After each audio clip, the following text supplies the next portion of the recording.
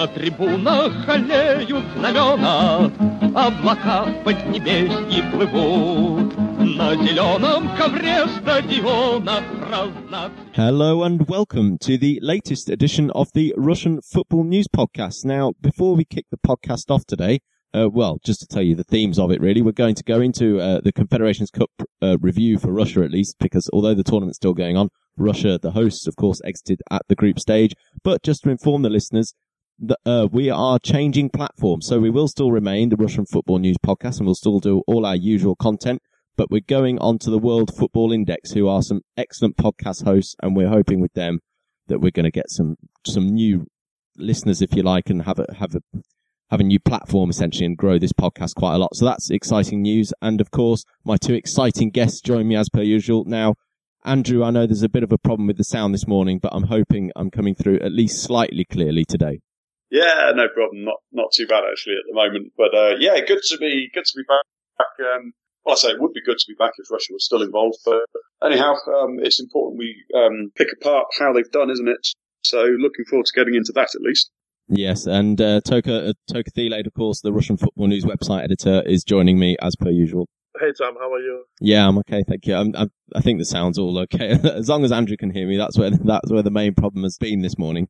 So let's just kick it off, really. I mean, as we know, Russia, we all predicted that they finished third in this group, perhaps with 1 or 3 points. They got the 3 points against New Zealand, but then lost their subsequent 2 matches. So, Andrew, just highs and lows, really. Just pick out a couple of good points that you felt from the Confederations Cup and a couple of bad points you felt from the Russian campaign. Well, I mean, for me, the high point for me, well, I wouldn't say high point, but I'd say the high feature of the tournament for me was that we finally looked like we're settled on a formation. I mean, there were moments in games which really gave me a lot of optimism about the Russian team against. Okay, yes, it's New Zealand, the opening game, but they did look like a potentially world-beating side for about 15, 20 minutes. And against Mexico, although they lost and most people thought they would lose, it was not really, in my opinion,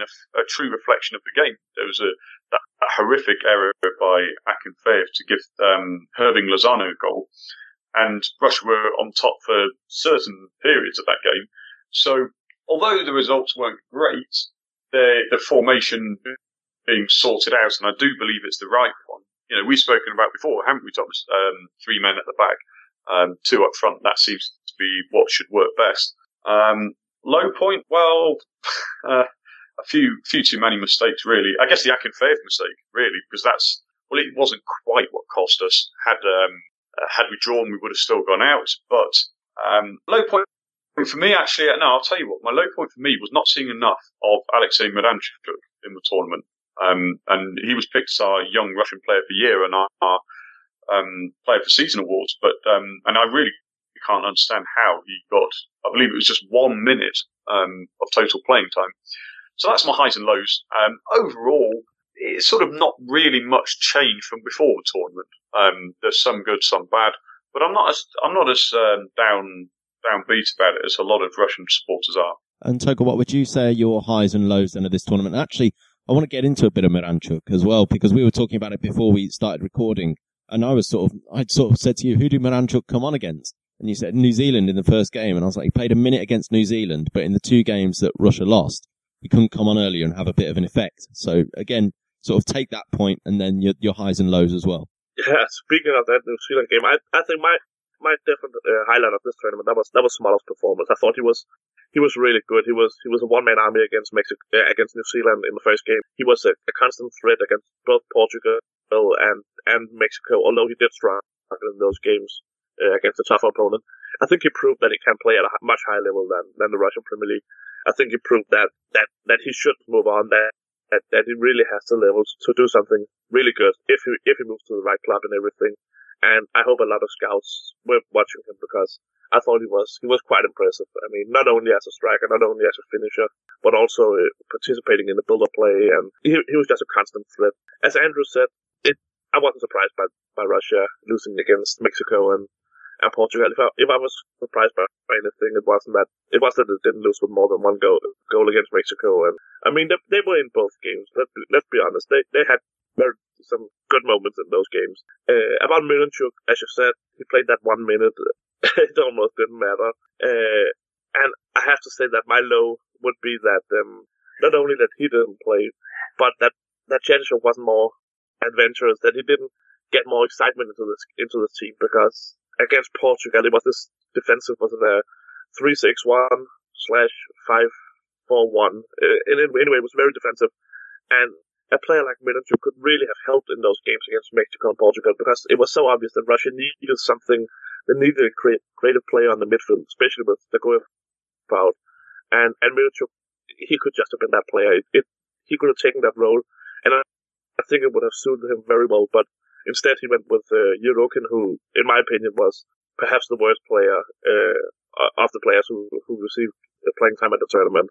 He was almost invisible, and that was disappointing. I think Miranchuk should have received a shot, and I think he would have done well. Yeah, Andrew, Toka mentions Yirokin there. I have to admit, I was surprised that he started that final game against Mexico. I was expecting Miranchuk to come in and start. Well, I was hoping Miranchuk. I was expecting Yirokin, to be fair, because I thought he'd revert back to that New Zealand game. But I mean, what's your make on Yirokin then? Toka singled him out as the worst of the Russian players. Yeah, I mean, Toka picks him out as the worst performer. And he certainly didn't perform as well as he should have done. I'm a big admirer of him as a player in general. I think he's got a kind of languid style which not many people appreciate, but he's got a really good eye for goal usually.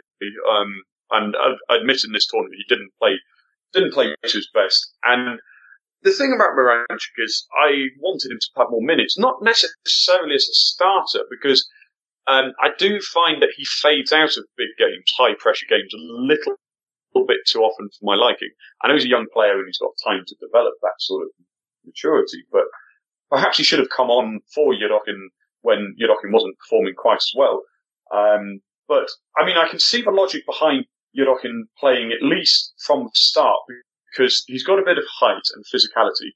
And if you notice with the wingbacks, he clearly favours Samedov and Zhirkov as the first choice wingbacks, and neither of them have a great deal of pace, but have good delivery into the box, which again is only going to be useful if you're going to have somebody who can actually make use of it on the end. Smolov on his own would not be enough. Smolov and Miranchuk as a front two, perhaps, would still probably not really be ideal for balls into the box. A three-man defence could, head them away every time. But if you had Yirokin coming from slightly deeper from midfield, the theory behind him being there, I can understand. He could have taken more of the brunt of the balls into the box and allowed Smolov and, well, whether it's Miranchuk, Golovin, whoever it is in the box to pick up the pieces. But he didn't perform desperately well, I admit that.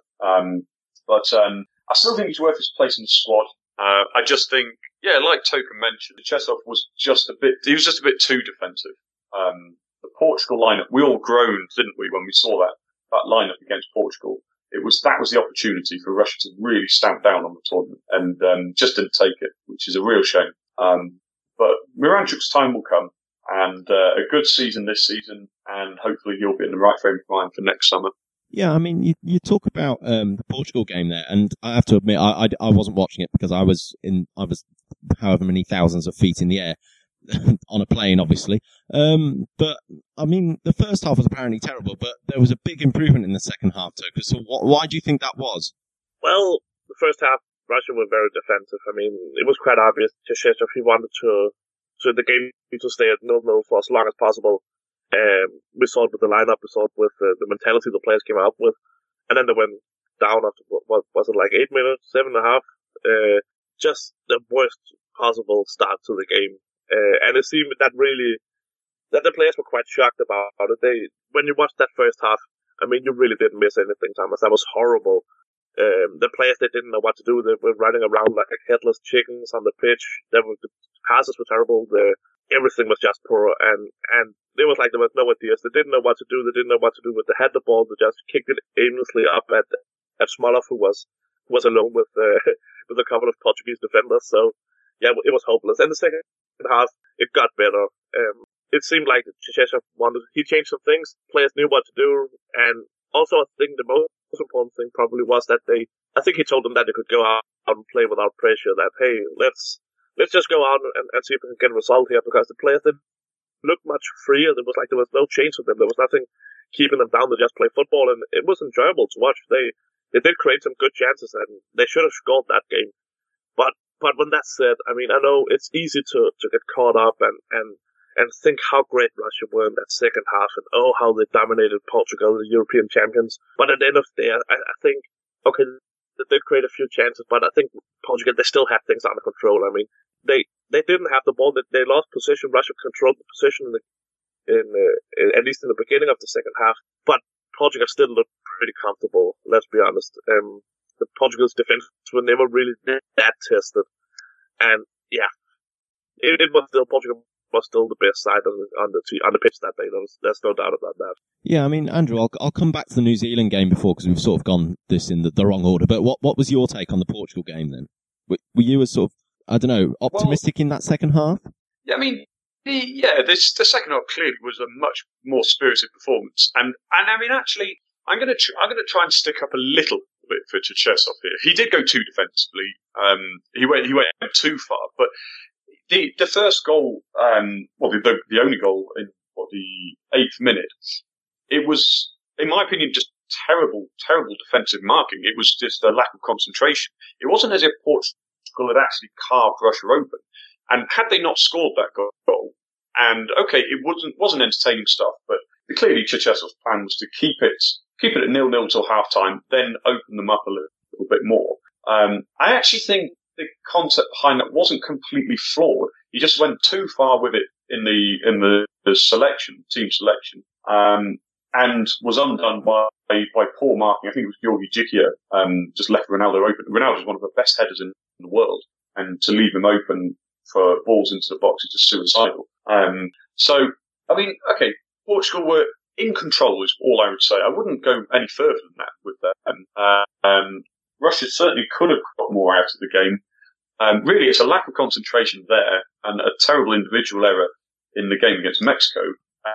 And then suddenly, Russia are unbeaten in the tournament. So, it's fine margins. And there's a lot of predictable doom and gloom over the tournament for Russia. But, you've got to look beyond the specific scoreline in this tournament, because it's Confederations Cup. It's a chance to test out things and see what stage you're at. And I don't actually think Russia are that far away. Just simply slightly more confident team selections. Iron out the errors. Don't forget Russia's back three. Between them, none of them had 10 caps before this tournament. So, the more they play together, in what limited time there is left, admittedly, before now, some of the better. The more confidence Cherchesov gets with his team selections, the more faith he has in Miranchuk. The sooner Zagoyev comes back from injury, things are not going to be quite as bad as people are making out. I strongly believe that. Just more confidence is needed for manager and players. Just a quick point on the Portugal game before we move on to, I'll move to New Zealand next, is that we talk about whether the formation was too defensive. I mean, Toka, Cherchesov loses either way, whatever formation he picks, because we've said, he was too defensive. But if he went a bit more gung-ho, we'd say, why did you do that? You left yourselves really open against one of the best attacking lineups in Europe. Do you see what I'm saying? Yeah. You'd lose either way. It's a horrible job, isn't it? I mean, as soon as you lose, you'll get criticized. That's a problem. But I don't know if you remember this. Before this tournament, I said that the main target for Russia should be not to advance from the group or win the Confederations Cup. It should be to get to spark some excitement among the Russian fans, the population. And that's something you can only do that's something best done by playing some really good football. I mean, you saw how people got really excited during the second half. Well, we're actually pressing Portugal back. We're creating some chances. Okay, well, Russia lost, but at least it gave the fans something to be optimistic about. And I think people could accept defeat because no one was expected. Let's be honest, no one was expected this Russian team to win the tournament or do anything noteworthy. Maybe except Mutko, I don't know. So I thought, okay, perhaps they could go out and maybe not go all in, but try to play some good football and show the fans and the players themselves also as well. They can actually do some things. They are decent players. They know how to score some goals or create chances. I mean, I thought it would be good to see if they could get some support, get the people behind them, because we saw also during the games that it isn't the most popular Russian national team. That's unfortunately the truth. Yeah, don't get me started about Vitaly Mutko, by the way. Numerous run-ins, well, not personal run-ins, but numerous opinions on him that I hold that I won't go into now. But, I mean, Andrew, moving to that New Zealand game, and I'm going to challenge your optimism, because you'll probably say, that was a really good performance, really showed their flair and things. But I'm going to say, next year's World Cup, it's not going to be full of New Zealands. It's going to be full of teams like Mexico, who we'll get onto, who are not top world beaters, but a decent team that will generally be better than Russia. Do you see what I'm saying? So that, I mean, winning against New Zealand is not really relevant. Do you see what I mean? I don't know, really. I mean, New Zealand, first, I mean, there's no skipping around the issue. Russia have to be beating New Zealand. It's not being arrogant. It's not being over the top. It's just the nature of the fact that New Zealand just aren't as highly qualified a side as Russia are. But, what I'd say is that the thing about this tournament that is quite different to most other tournaments around the world, internationally anyway, is that there's such a range of approaches to the tournament. Russia had the pressure of, like Toka said, and I actually agree with him on that the main target was to try and win over some fans, win over the faith in the team. New Zealand come along, they're the underdogs, and they really wanted to fight and battle for it. And I still think there's something to be said for being able to control a game and win a game against a side that are going all out to frustrate you and do the opposite of what you would like them to do. It wasn't the most fluid performance, but it was good enough. It was satisfactory. And the opening 15 minutes, there was a hell of a lot of energy, and that was good to see to start with. Next summer, for the World Cup, we're like you say, we'll see higher quality opposition. And then it's slightly more of a common playing field in terms of what everybody's approach is. Obviously, everybody's going to try and win. It's the most competitive environment you can get. And I think by next summer, the squad, Cherchesov himself, will be much more settled with a clearer idea of exactly what approach they're going to play, take for each game. So the New Zealand game, for me, it did the job it was supposed to do. I had hoped to score more, because I actually thought that goal difference was going to come into the equation, and 2-0 is not really enough. But, well, in hindsight, it was good, like I say, good enough, but not a lot more than that. But I don't think there's any reason to knock the result just because it was New Zealand, who are a lowly team. Low teams, they have a fighting spirit. And in the end, Russia overcame that. Oh, don't get me wrong, Andrew. I love the underdog. I was sort of, for example, when England lost to Iceland in the Euros last year, I was slightly pleased because I love that underdog story. I love all those underdog stories. But I just think that for Russia, people need to slow down in getting a bit excited about it. Well, I mean, I'm not sure people are particularly excited about it, really. But no, I suppose it's just the context of the tournament because they lost the other two games. That's why they're excited, I suppose.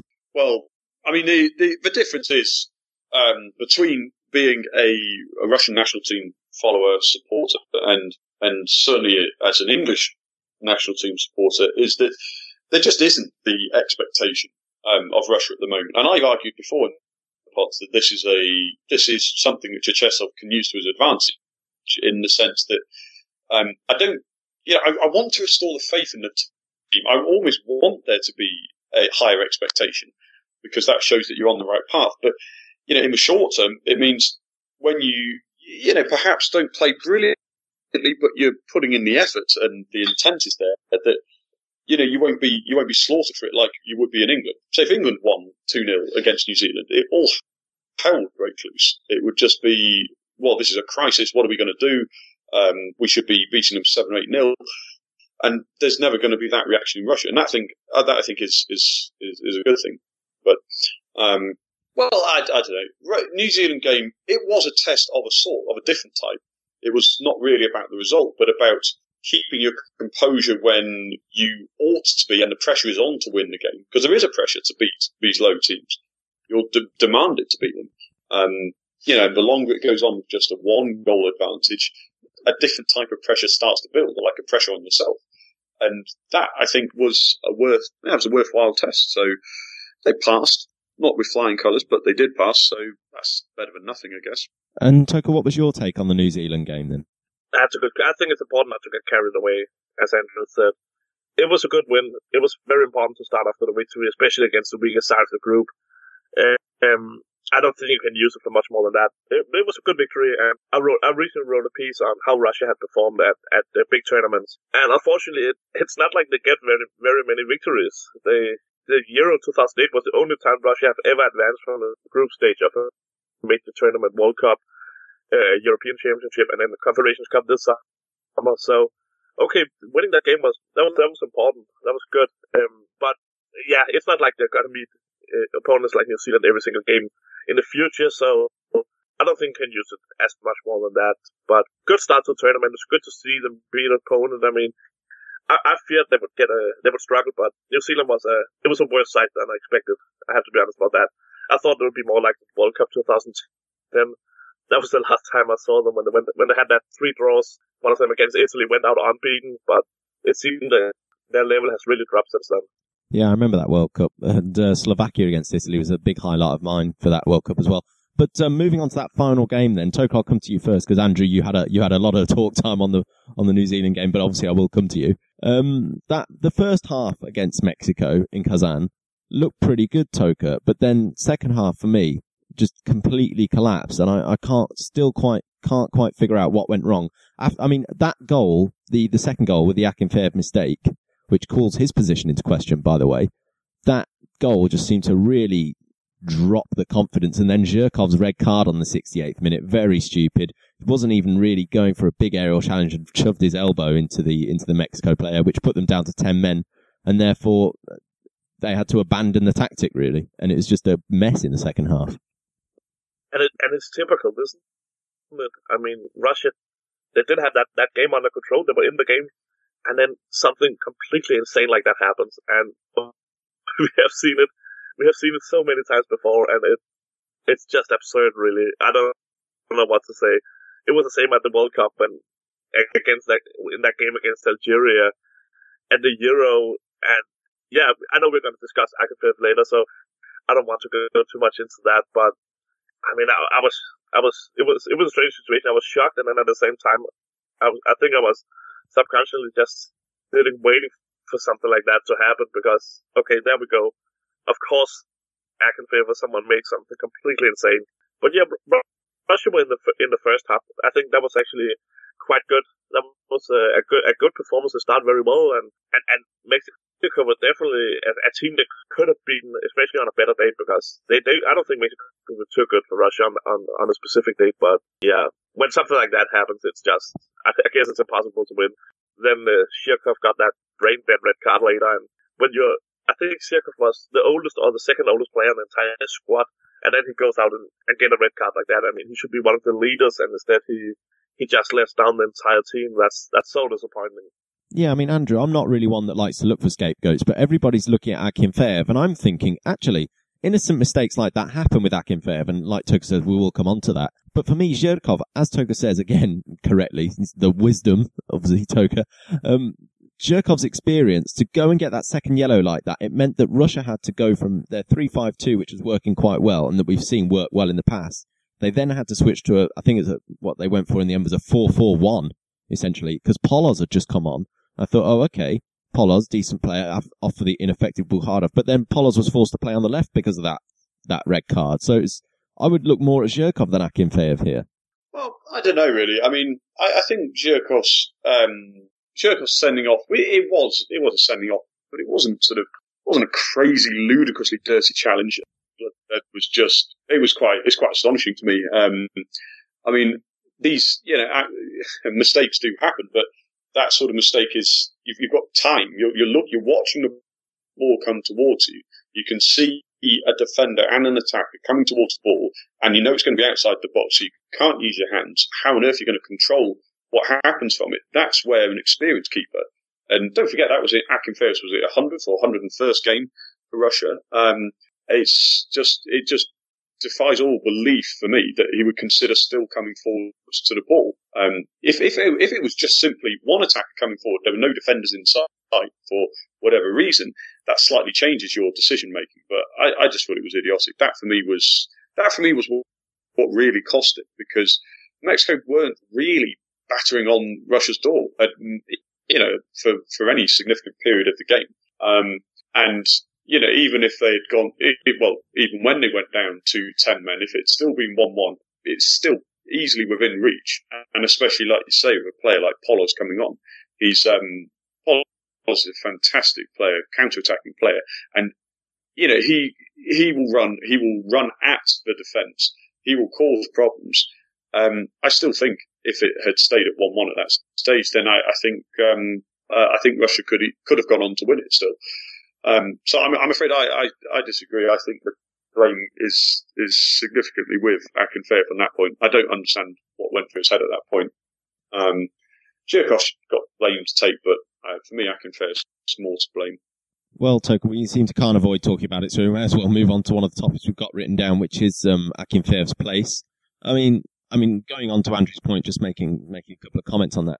I mean, for some reason, Akinfeev went to kick the ball, and for me, I'm thinking, why didn't you use your head? Your head is higher than your foot is going to get. That was a very odd decision, and this really calls his future into question. Although I will say that in post-match, when asked about it, manager Stanislav Cherchesov said that Akinfeev's future was safe, and so did the oracle of Russian football, that is Vitaly Mutko, if his place to comment, apparently. But what's your view on Akinfeev's future? I still think that Akinfeev is maybe not by far, but he's definitely the best Russian goalkeeper. I think he shows us on a daily basis in the Russian Premier League. I remember still that victory in Kazan was 2 years ago when CSKA won the title, and Akinfeev had that amazing save at the end of the game, which effectively secured the victory for CSKA and the title for them. And that's the kind of goalkeeper I want to see, because when he plays like that, he's amazing. In the Russian Premier League, he's amazing. But then he also has this anti-record in the Champions League. Is 50 games now in a row without a clean sheet. And we see him in the World Cup, at the Euros, at the Confederations Cup, doing these crazy things. It's like he's a completely different player. He goes from being a wonderful, almost world-class goalkeeper, and then he just loses his head. And I don't know what, it's like something changes in him. Like he's a different player when it really counts. But if you look at his normal level, he is the best goalkeeper Russia has. And unlike all the other guys, I mean, I saw a lot of people on Twitter mention, for example, Artem Rebrov from Spartak, or Belinov, or all these decent goalkeepers, experienced goalkeepers in the Russian Premier League. But the big difference is that Akinfeev, he really has that experience. As you said, 101 national team games. He has played for the national team since 2004. He has played Champions League. He has played the UEFA Cup. He has won the UEFA Cup. He has so much experience from the highest level, and that's something that none of his rivals has, and that's his big advantage. But I don't know. I think perhaps it could be time for someone to challenge him, because if he keeps making these mistakes, I mean, he can have as good as a normal level, but it's just not really worth anything when you can't trust him when he just goes out and give crucial goals away like these ones. So I'd like to see him, Cherchesov, give some of the old young goalkeepers a chance. For example, Anton Mitrushin in FC Sion in Switzerland had a wonderful season, and he's been linked to some Bundesliga clubs now. So perhaps if he does move to a good club and get some playing time, perhaps you could give him a shot. I think maybe what Akinfeev lacks is some competition, because he knows his spot. He's the absolute number one at both CSKA and the national team. Maybe that has gotten to his head somehow. Yeah, I mean, Andrew, after that, the match against Mexico, I saw a lot of CSKA fans on Twitter, as Toka says, praising his form for CSKA and just how well he's done. And, Toka mentioned that save against, I think it was against Rubin, when they secured the title ahead of Rostov. That's the one you're talking about, isn't it, Toka? Yes, exactly. Yeah. But, I mean, Andrew, would you go with Toka that perhaps Akinfeev needs a bit more competition on the national team level? I think competition on some level is never going to hurt. I agree with Toka. He is undisputed the best Russian keeper around. I still think he deserves to know that he is the number one. And a goalkeeper's position is also quite different to a lot of others, isn't it, really? Because you've got to give a goalkeeper a lot of confidence because, he's got to dictate to his defence where he wants them, and the defenders have got to trust him. And I think defenders still do trust Akinfeev. But, Thomas, you and I, as Englishmen, we've watched Joe Hart for a number of years be more or less unchallenged for the England number one spot until 2 or 3 years ago when he was dropped. And I think it did a lot of good. And it happened at club level for him too. So Akinfeev, he's always going to play number one for CSKA. And I think he should basically for most games should still be the number one for Russia too. I don't think that's in question, but yeah, a bit of competition because of all the positions on the pitch, kind of frustratingly almost, there's probably the biggest wealth of options is a goalkeeper. Toka mentioned Mitrushkin, and you've got Gritsiuk, you've got Selikov, who's not even started for Spartak, having signed for them yet, or certainly not very many times. So there's plenty of options there, and it would almost seem a bit of a waste to have so many talented players in one position and give them no hope at all. Because don't forget, Akinfeev is still only 30.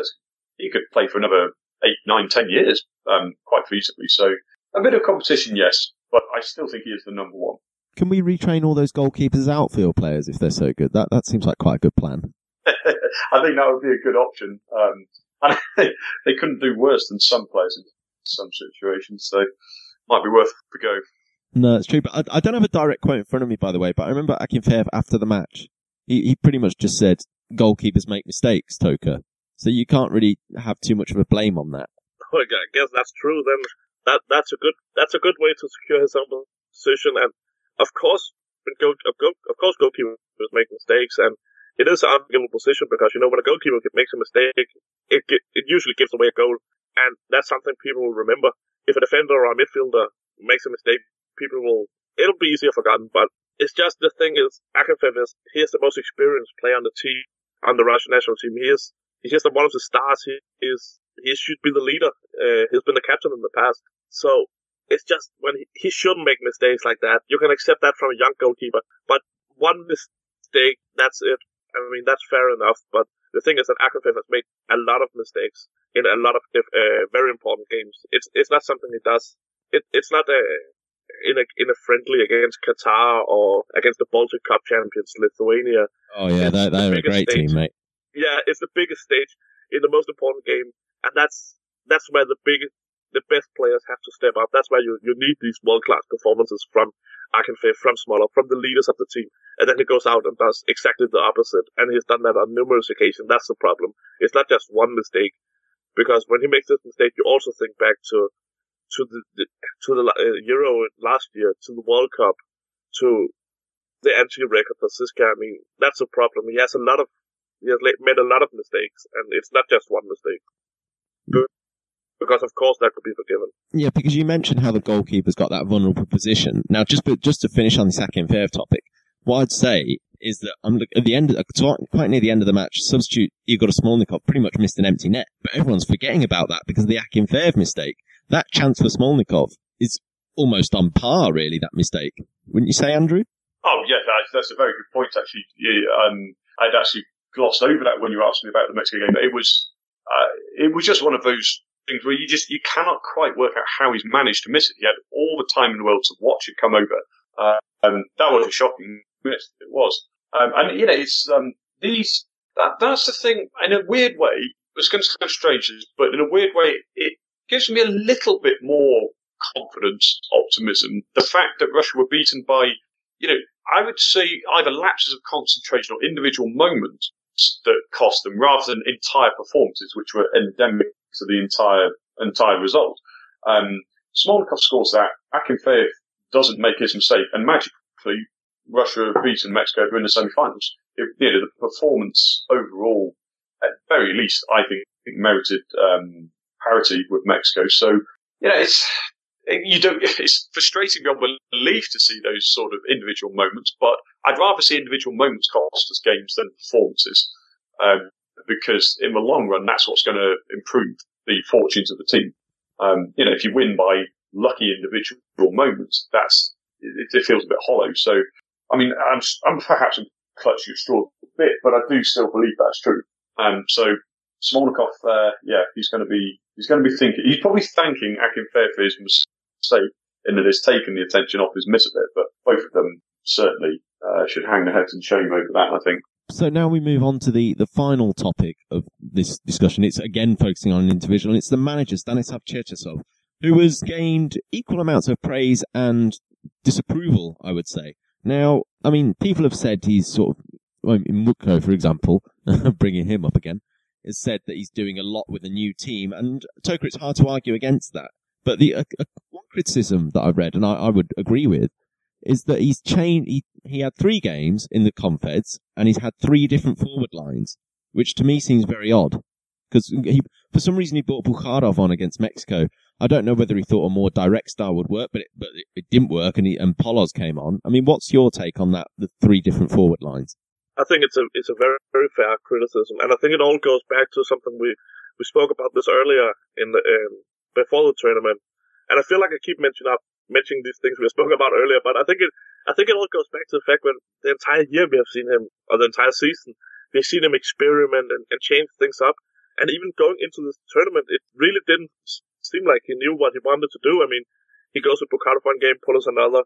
Against Portugal, he used a formation he has never used before. I mean, it wasn't something we saw in any of the friendlies. So that was frustrating for me, because I thought, okay, well, he had this entire year to figure out exactly how he wanted to play, with which players, and of course you get injuries and you have to make small changes here and there, but yeah, it just didn't seem like he knew what to do, and then he immediately regretted playing Bukharov and had to substitute him, and yeah, I thought that was quite disappointing too. I have to bring you up to. I have to sort of make a bit of an embarrassment of you here, Toker, because I saw on your Twitter timeline before that game against Mexico that you thought Bukharov was the right decision. So what made you think that? Because I have to admit I was very shocked, and I thought it was the wrong decision. Oh, okay, well, I think it was the fact that Bukharov and Smolov supplement each other better than Polos and Smolov, because they have some different strength. Smolov and Polos are both relatively quick players who are good when they have the ball, you can fast players, while Bukharov is more of a classic target man. So you have that fast and a large guy up front. I thought that was okay. This is promising, but clearly it didn't work. I thought also perhaps part of the reason for that is that Russia really didn't get that many crosses. When you play a guy like Bukharov, obviously you need to feed him in the box, because he's not a guy who goes out and creates something on his own. He really needs the service from the wings and from the midfielders, and he just didn't get that. Perhaps also you could say that had they played with Milenchuk in that game, for example, going back to something we spoke about earlier, playing with a more creative midfielder, that could also have helped him, because, yeah, he doesn't create things on his own. He needs the service, and from Eurokin he didn't get anything, and from the wings didn't really get open, but also, which also I think goes back to the fact that there was very little creativity on the central midfield, and it does make the heart very difficult for Bukharov, but also Smolov as well, and yeah, that's all these different problems we talk about. They're all linked. That's so there are definitely some problems to fix, and it'll be a huge task coming up this season. I mean, once again, they'll only play friendlies. I don't know how many they have arranged already. I hope they'll meet some better opponents, get some quality games. But yeah, it'll be interesting to see how it moves forward. I mean, Andrew, we spoke about Church. I mean, you actually weren't on the podcast at the time. I don't know, you were on holiday. You were taking leave, or you just didn't want to be with us. But on a previous podcast, back in an international friendly time, we had John who came on the podcast who said Cherchesov should go. But I'm thinking, actually, this Confeds, although Russia have got knocked out, I think he's had a lot of redeeming features for it. Yeah, I agree. I think the progress he's made has been slower than people would have liked, but when you say slow, it sounds a long time, a year, but when it's in international management and all you've got are friendlies, I haven't counted exactly, but I think it's something like 11 games he's had, including this Confederations Cup.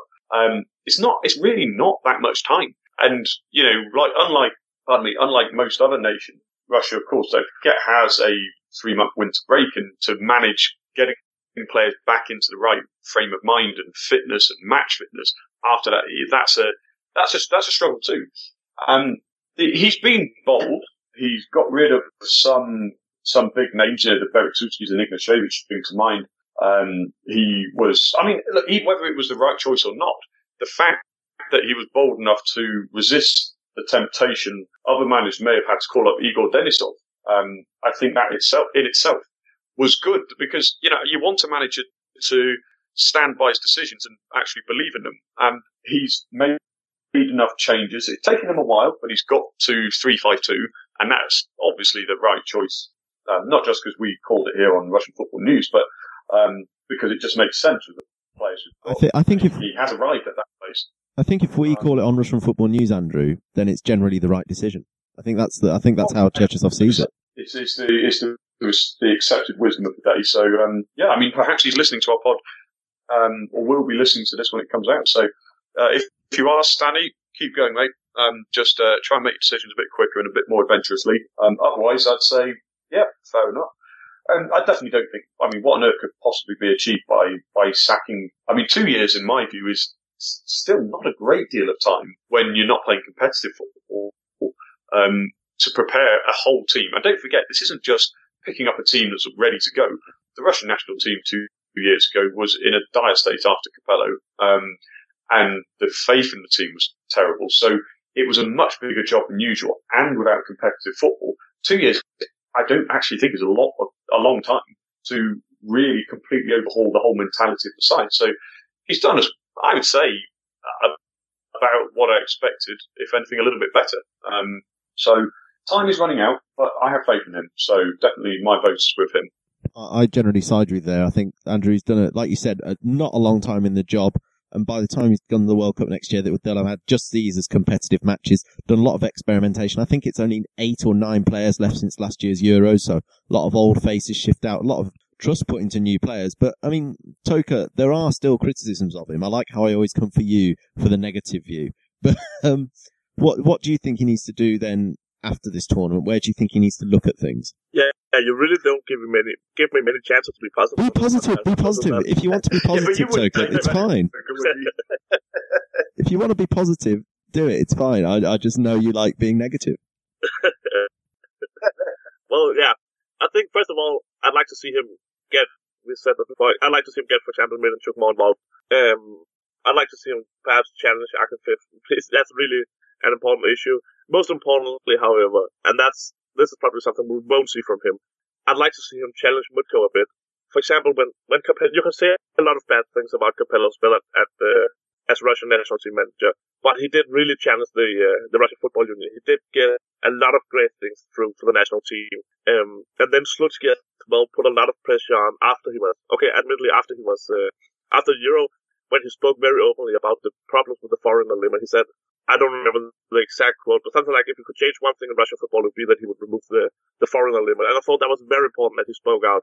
So far, we haven't seen Cherchesov speak out about anything. After the loss to Mexico, he was, well, admirable as it. He took the entire blame on himself, and I don't think that's fair. I mean, I think the problems in Russian football are much deeper than Cherchesov and 3-5-2 or 4-3-3.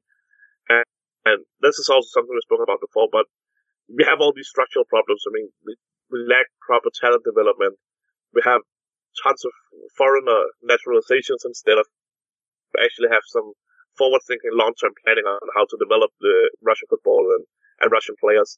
And then, of course, the Russian Premier League foreigner limit, which simply doesn't help the Russian players as it was intended to do.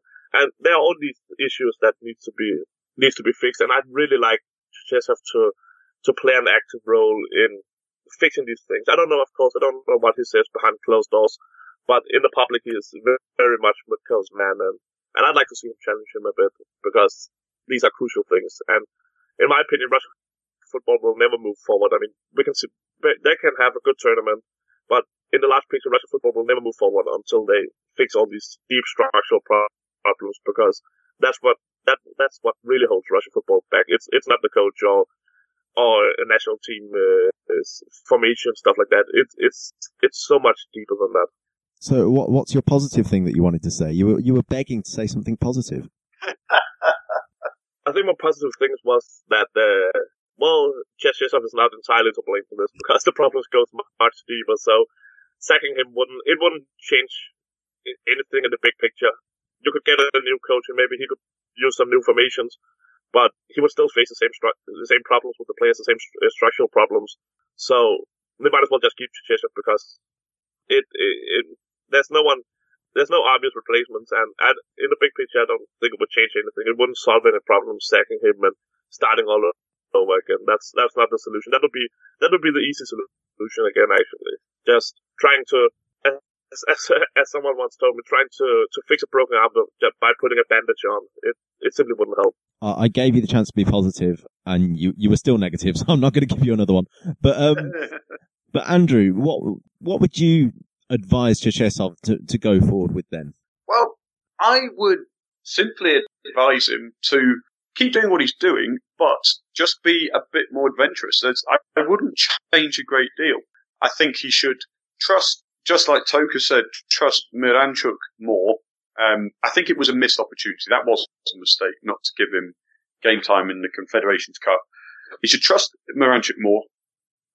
But I take Toka's point about needing to challenge the running of Russian football at pretty much all levels. But you've also got to be a bit smarter than that, really, in a sense, because if you challenge too much too quickly, you're going to be out of a job. They'll find the first excuse possible to fire you. And I think one thing that is needed is stability. So, in a sense, in the short term, I think self-preservation is actually probably in the better interest in the long run. As long as he can just marry that with a bit more adventure, a bit more confidence in the players, because whatever anybody says, Russia do have some exceptionally talented, creative attacking players. Some of them tend to be injured too much, and some have behavioural issues, but the fact is they are there. It's not as if there's a complete dearth of quality. So if you can get some confidence out of them, and keep to the formation 3-5-2, don't go back to the 3-6-1, which we saw against Portugal, or whichever formation it was, and good things will come. So yeah, keep going, basically, is what I would say. Okay, perfect. So I think that pretty much allows us to round off the podcast, but as we're going on to the World Football Index here, we haven't really done this for a while, and because we're going to the new platform, I'm going to do it now. I'm going to give us an opportunity to sort of publicise ourselves. So first of all, I'll just go through all the sort of the website stuff, if you like. We've got the Twitter feed, which is at Russ Football News. Lots of updates on there. Lots of Confederations Cup updates on there, even not involving Russia, but because it's in Russia, we're trying to really keep on top of it. We've got the Russian Football News Facebook page, which is just search Russian Football News, and then of course RussianFootballNews.com is the website, and then Andrew, the Instagram is Russ Football News, the same as the Twitter, isn't it? Am I right in thinking? Yeah, same as that. Yeah, the Instagram page actually it's quite interesting because Thomas, you've been at a few of the games. Danny has been at a few games. Ilya has. I've been at some games, and we'll continue to be through the season. So we'll hopefully update that with some more pictures, on the ground. So that's it should be interesting to follow. So yeah, it's definitely one to look at. Perfect. And now we go on to the more individual things, if you like. So Twitter handles, I'll come to you, Toka. Your personal Twitter handle for the new WFI people. You can find me at Toka Thiele. It's that's TOKETHEILADE. Perfect. And Andrew? My Twitter handle is at Andrew MIJ Flint. Okay, and that's all just one word, yeah? Yeah, all together, yeah. Perfect. And I am Thomas_Giles, which is GILES_UK. So Thomas_Giles_UK. So, anyway, we hope you've enjoyed this latest edition of the Russian Football News podcast. Of course, the first on the World Football Index. So you'll see more of us on there now, and hopefully this is going out to some new people. So anyway, we hope you've enjoyed this episode, and we will see you on the next podcast. Идет футбольный матч, летит над полем мяч. Идет футбольный матч, летит над полем мяч.